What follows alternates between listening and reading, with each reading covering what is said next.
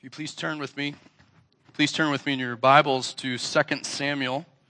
Our text today is 2 Samuel chapter 7. Today's title is David's Throne Established in Christ, so you can keep that in your mind as we read 2 Samuel 7, 1 through 16.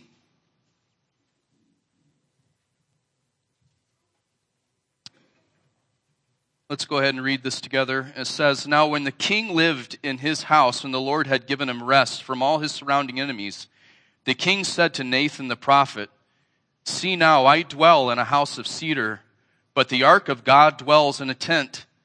Nathan said to the king, 'Go, do all that is in your heart, for the Lord is with you.'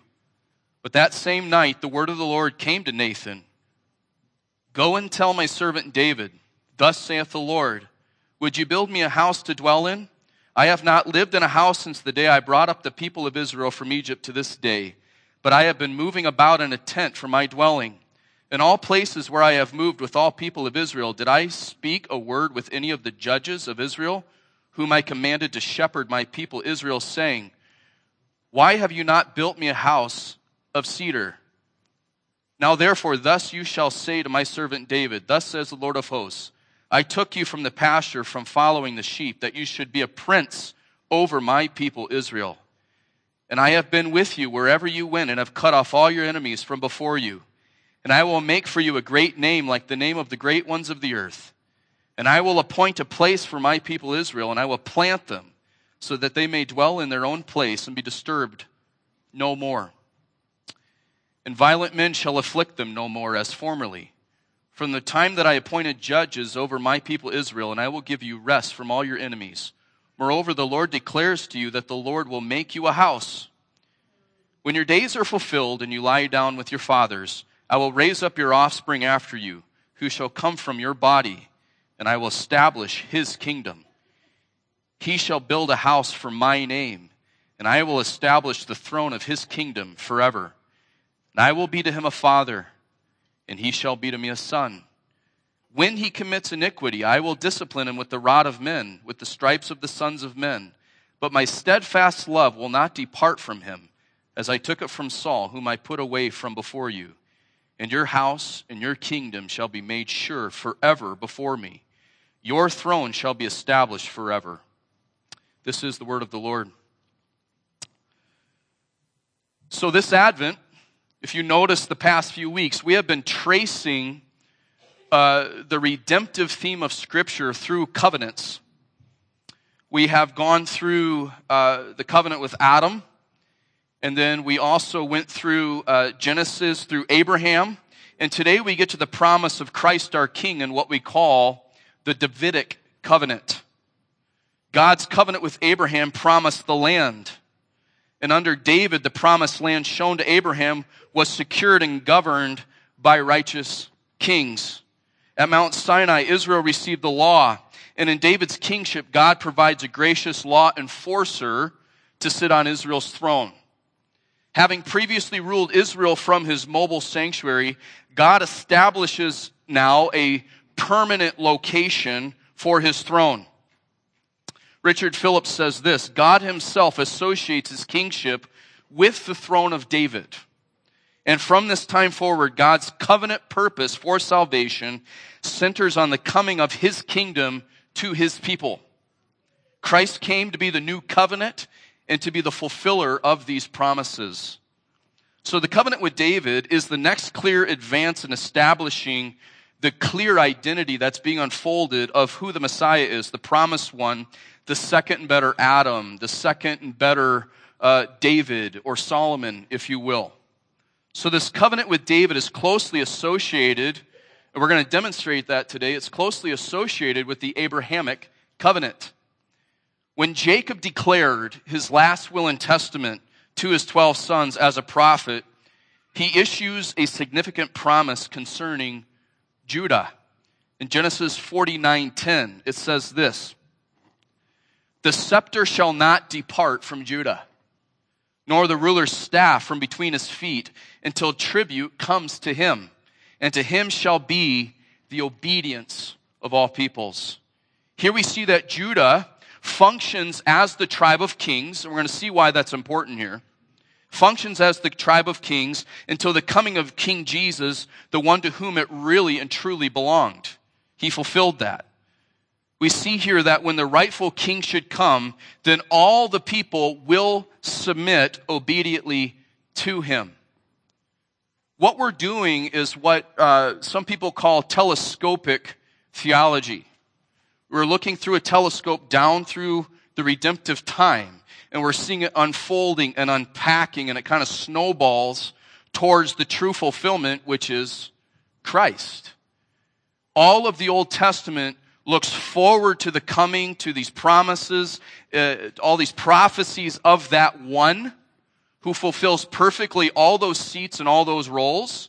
And what do we do as those who are grafted in, as Gentiles, and now today as we look back on what Christ has done? So this is a bit telescopic, if you will. And so we're going to demonstrate that.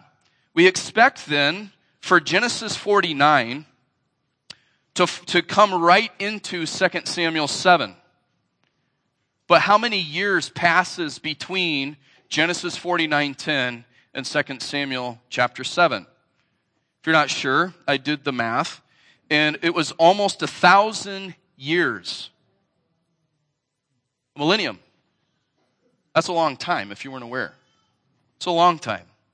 But for almost 1,000 years, there was seemingly no evidence or clear unfolding of that promise. There was a long period of waiting, and just like Pastor Jeff pointed out last week, we're in the season of Advent. This is a time of immense waiting. How many of you like waiting? No hands up. We are not patient people. And can you just imagine, as the nation of Israel, Genesis 49:10, we've got this king is coming, this king is coming. And they had the understanding that it was a redeemer. But there was this long period of waiting for that promise to come. In 2 Samuel 7, we see that clearly here marked out. But as we learned last week, God is always faithful to his promises. It's going to be in his time. God is the author of time. He stands outside of time. He put us inside of time, so we function by watches. And it's frustrating, but it's for our good. Learn to wait. The long delay seemed to jeopardize Israel's history.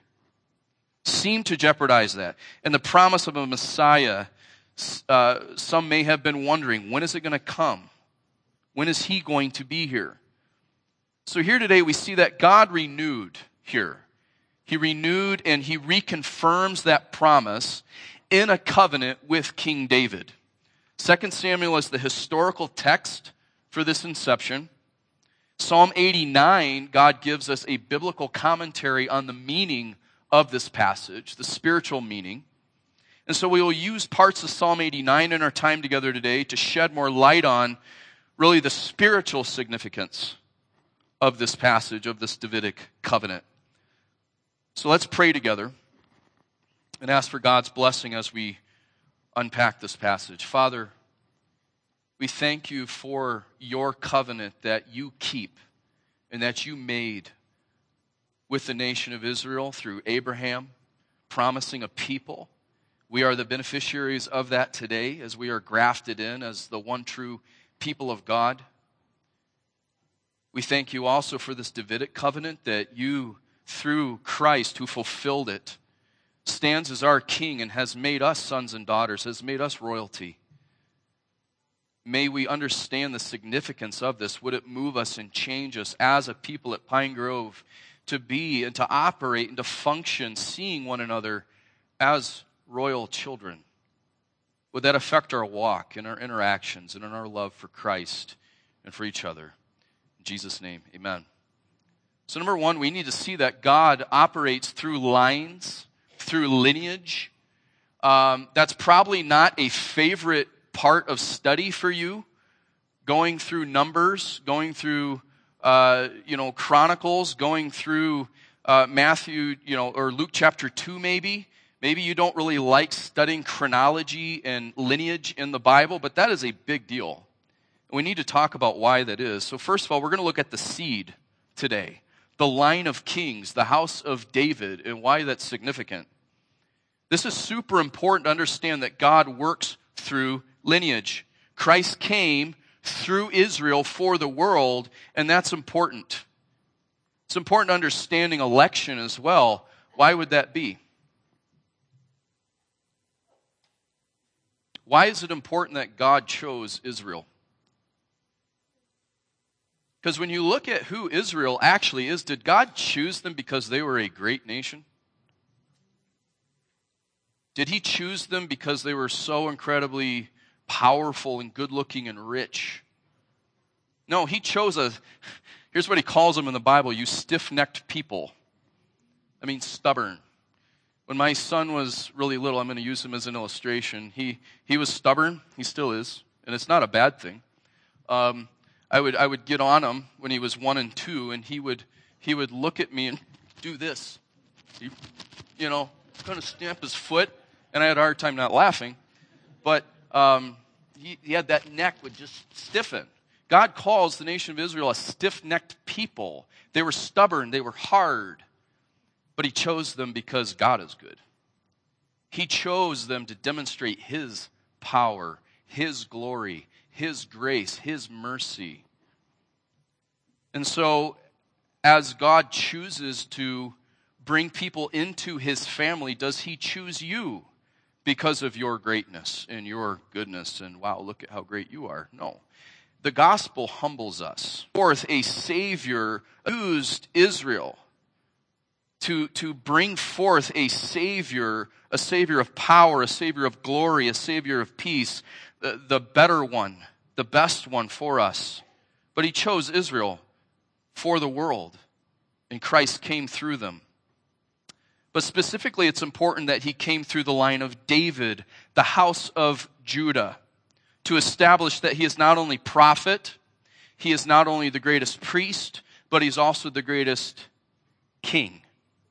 They were the tribe of kings.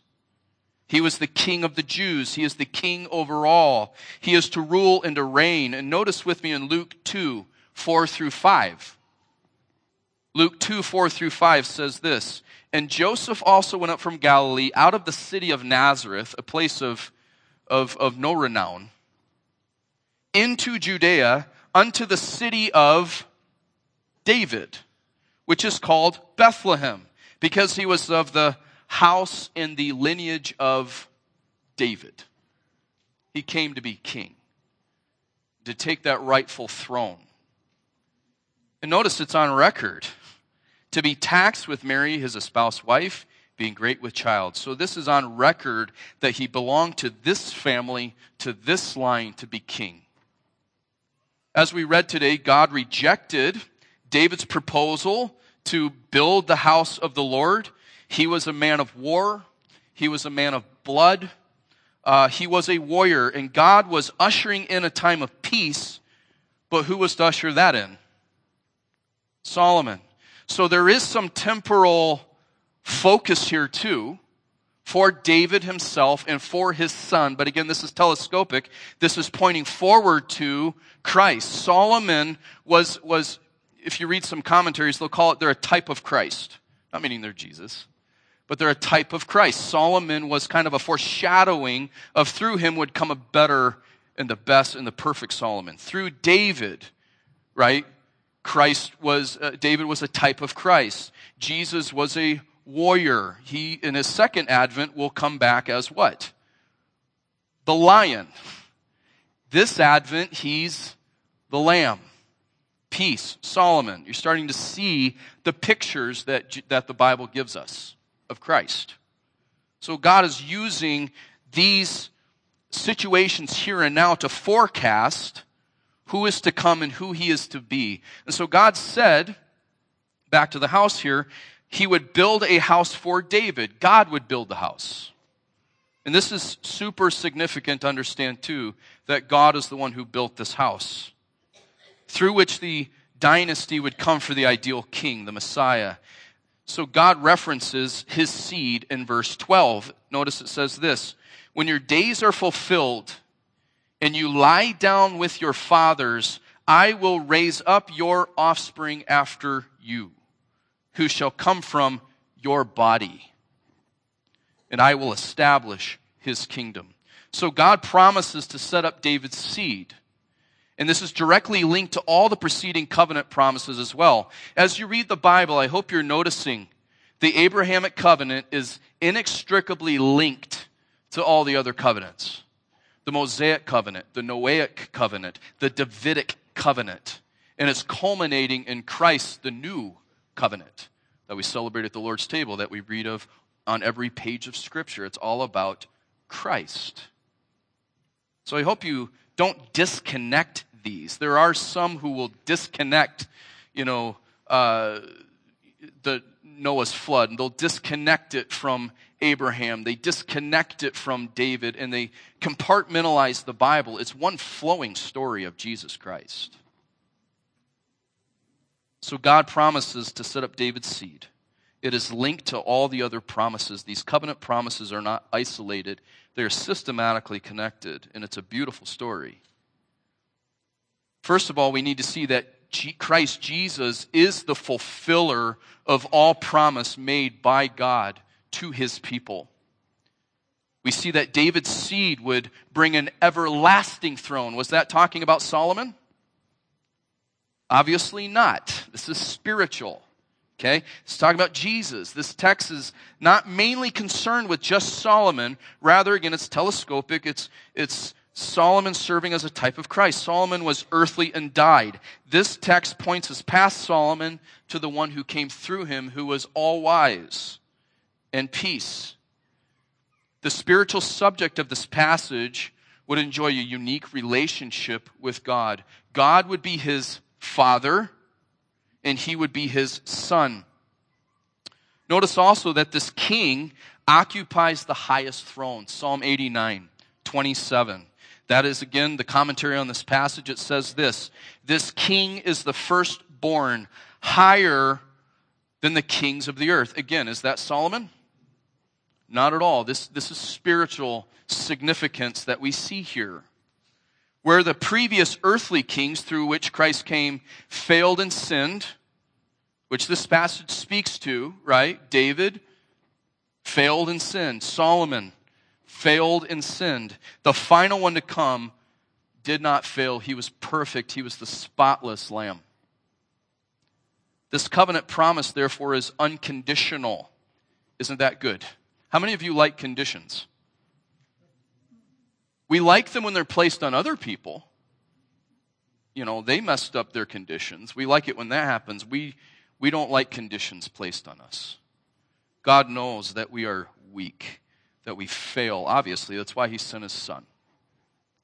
This covenant promise is unconditional. It's regardless of the sin of David, regardless of the sin of Solomon, and to the others to follow. It points to the necessity of the perfect king to come, who is enthroned permanently for all eternity. The prophet Isaiah also understood the point of the Davidic covenant. In Isaiah's great gospel invitation, he speaks of the everlasting covenant, and he calls it this: the sure mercies of David. And I love that phrase. It's the sure mercies of David. So let's talk about the term mercy here. This really reflects who Christ is. It reflects how he rules on his throne. He rules with mercy. The term mercy gets thrown around a lot today. I don't think we quite understand and stop to contemplate and think about mercy. Grace is God giving us something that we don't deserve. That's the righteousness of Christ. We don't deserve heaven, and he gives it to us. We don't deserve a perfect relationship with God through Christ, yet he gives it to us. We didn't earn it. We're not owed it. But mercy is what? God not giving us what we do deserve. What do we actually deserve? This is very humbling, and I think we need to stop and think about this, especially at Christmas. Why Christ came. He came, being perfect, to bear my sin so that I don't have to bear it. And we don't have hell anymore. That is the payment for sin. And yet he took that in our place. Hope you understand that. He took that. Mercy is God withholding judgment and punishment over me. And we see that here in this covenant. This idea of the sure mercies of David is embedded in this understanding of the Davidic covenant here. And I don't think we often connect covenant and promise to mercy and grace and to the gospel, but you cannot disconnect them.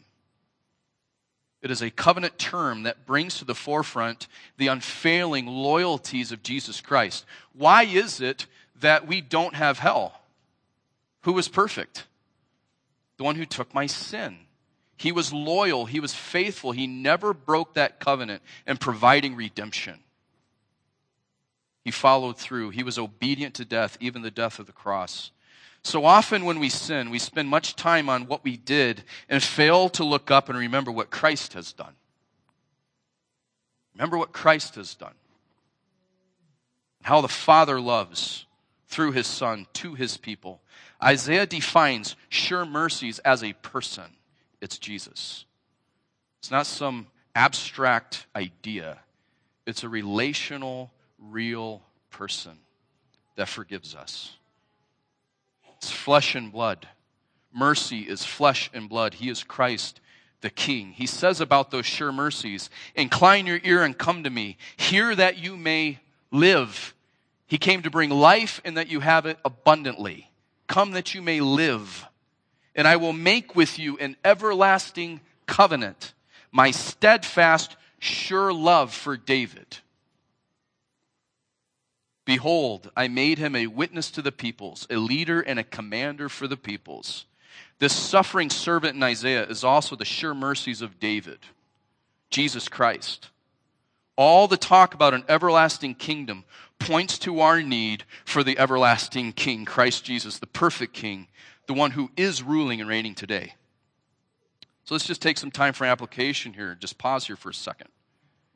Some of you, again, may be fretting and worrying about all of this political trauma in the midst of the holiday seasons, all the weirdness that's going on with Russia, all this odd stuff that's happening in the world today.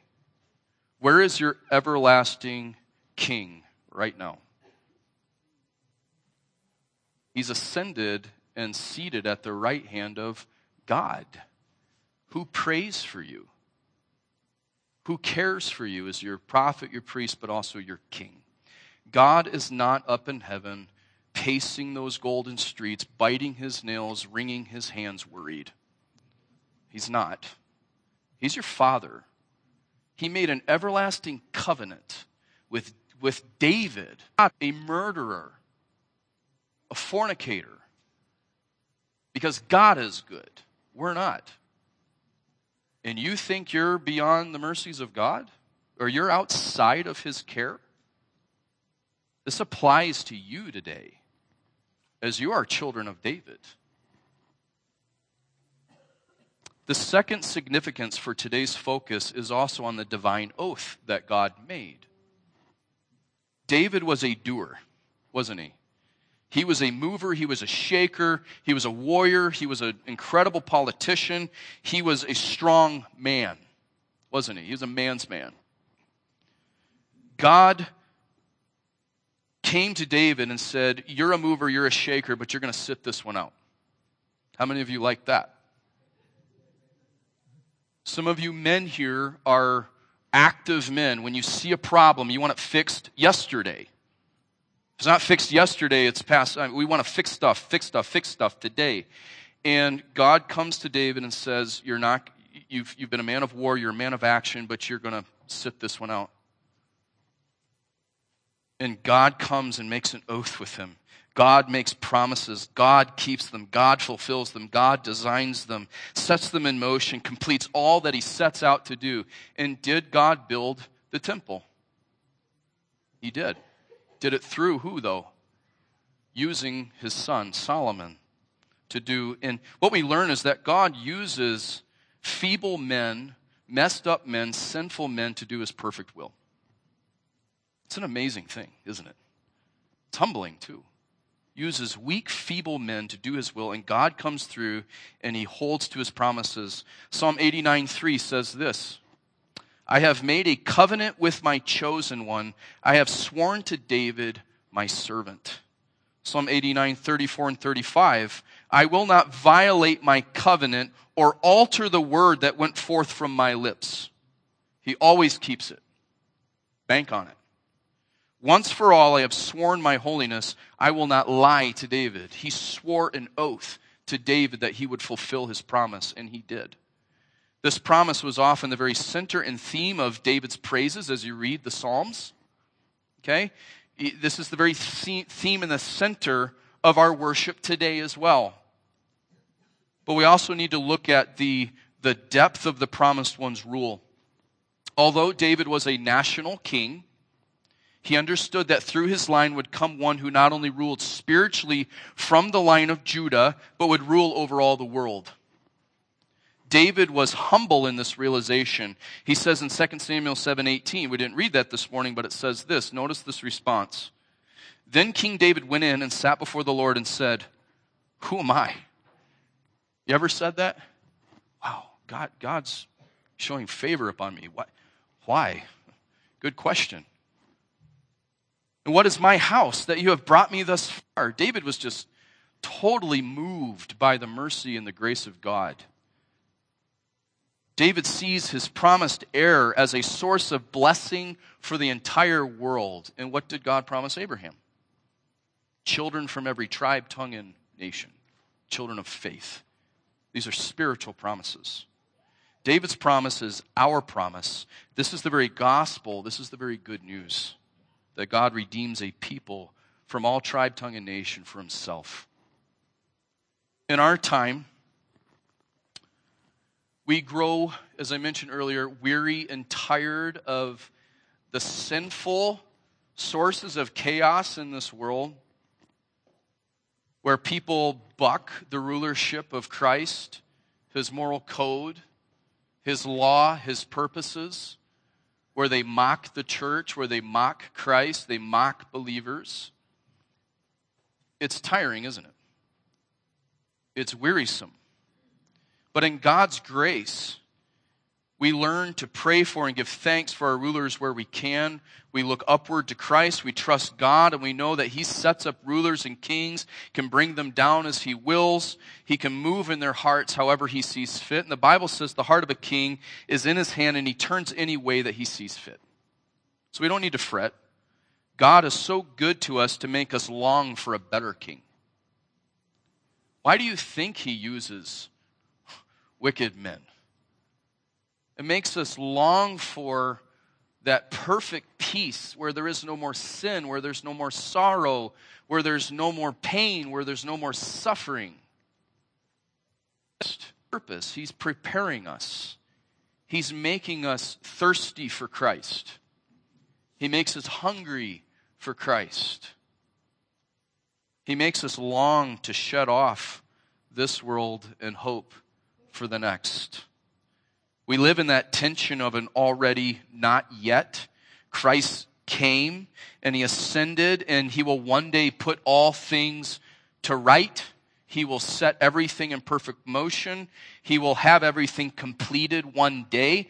Whether you're pre-mill, post-wrath, pre-wrath, wherever you're at in your eschatology, doesn't matter. We all believe Christ is king. We believe he will set all things right. So let's focus on that together as a people. But until that day, we're in the school and we're learning to long for a higher king, for a better king, to exercise our faith, to be stretched, and to, here's the word that we all love, to wait. We're waiting. We're sitting under the throne of God now. We bowed the knee in this life. If you're a believer today, that's what you've done, is you've bowed the knee in this life. And if you're not a believer and you have not bowed your knee to the King, in the book of Revelation, which is not Revelations, it's the book of Revelation, it's the revelation of Christ, it's the revelation of Jesus. what does it say there? If you don't bow the knee in this life, you will bow it in the next. He's king. He's giving you an opportunity today to say, I can't do it. I can't. I try to do right. I fail. Welcome to the club. That's why you need Jesus. That's why believers bow the knee, because they can't do it. They need Christ. They need a king. We have to submit to him. Let him rule under his scepter. Long for his presence. Live under his scepter. Be comforted by the discipline that your Father brings you. If you're weary and worn and you're going through trials and you're just tired today, I'm right there with you. Let Christ the King, who is also a King of peace, rule in your heart. Let him have that. Give it to him. He is a King of peace. It's from the line of Solomon. Give thanks that we have a king, as we've mentioned, who is merciful, who's gracious. Remember his sure mercies. Be thankful that he does not hold our sins against us. He has forgiven them. He is a merciful king. But do you trust that? How many of you are maybe, you don't have to raise your hand, but how many of you are in the situation where you're thinking to yourself, well, I blew it again this week. I've been struggling with this sin for a decade, and I thought I was over it, and I failed again this week. Mercy, and come to him, and confess, and ask for forgiveness, and say, I blew it again. And what does Jesus say? 70 times 7. I forgive you. My grace is sufficient. It's enough. He's a merciful king. So where are you, church, in your understanding of your king? Do you see him as merciful? Do you just praise God that he has a heart for you? Aren't you thankful that God made this covenant with David? And if you're a believer today, you are royalty. You're from that line. You're the promised princes and princesses to come. You belong to the King of Kings. David, a man, though after the heart of God, was also a murderer and a fornicator, but he repented and he believed in God's forgiveness. That is what it means to be a child of David. Does not come down to, your salvation does not depend on your greatness or the amount of faith or the extent of faith that you have, but on the extent of God's mercy. And I hope that you trust that. It's not your goodness. It's God's goodness. God made the covenant. God keeps the covenant. God promised the covenant. Christ fulfilled that covenant sufficiently and perfectly, and he is your rescuer. He is your Savior.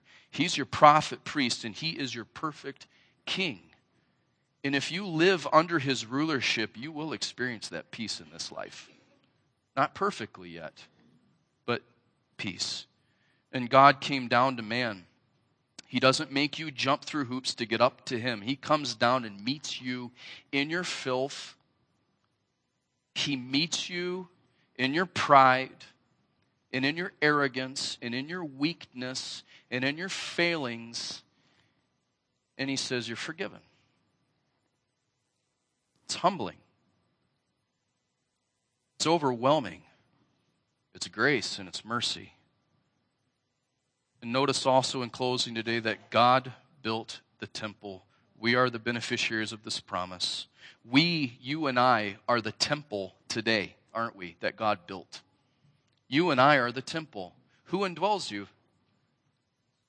The Holy Spirit of God indwells you. Do you think of yourself that way? And look upward to Christ and understand that you are the temple. So there's several things and some application in closing today that entails. First of all, do you see yourself as the temple of God? You and I, we are that temple that he has built. That's the point of this passage. Do you see yourself as the temple of God? Secondly, do you also see those sitting right next to you as temples? Do you treat each other as royalty when they're annoying you or bothering you or failed you yet again? Do you see Christ in them? They're royalty. They're the temple of God. We ought to treat each other with that love and with that care. How much care went into Solomon's physical temple? How much money and time and work went into that temple? And yet, what did God construct as that was symbolic of us today? That entails that you and I put a great deal of care and concern into each other. And my prayer is that as elders, as pastors, deacons, workers, ministry workers, everyone that attends here, that we see each other as royalty, belonging to Christ, our King, and that we live underneath that. Christ accomplished this for us. So let's close in prayer.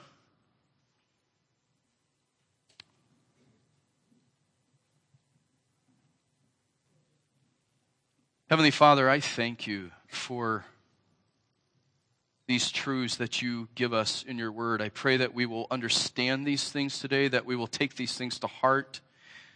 We thank you, Father, for your Son, Jesus Christ, that you have given to the world to be our King. Would you rule and reign in every heart that is here? And Father, if there's someone here today that does not know Christ, that is not a temple of the Holy Spirit, I pray that they will cry out to you, that you will bring life to them through your Spirit and through your word, through the foolishness of preaching. Would they come to faith and believe this truth today, that you love them, that you forgive them, that you will put their sins behind your back. They're as far as the east is from the west. They're behind the back of God, and you would remember it no more.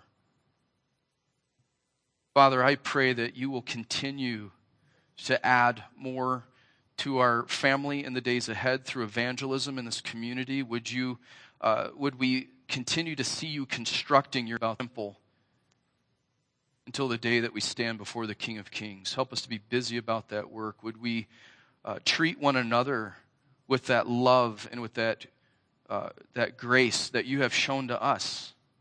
Would we care well for the temple here at Pine Grove? And would you bless the one true church of Christ around this world that you have promised and constructed and are continuing to build today through the gospel?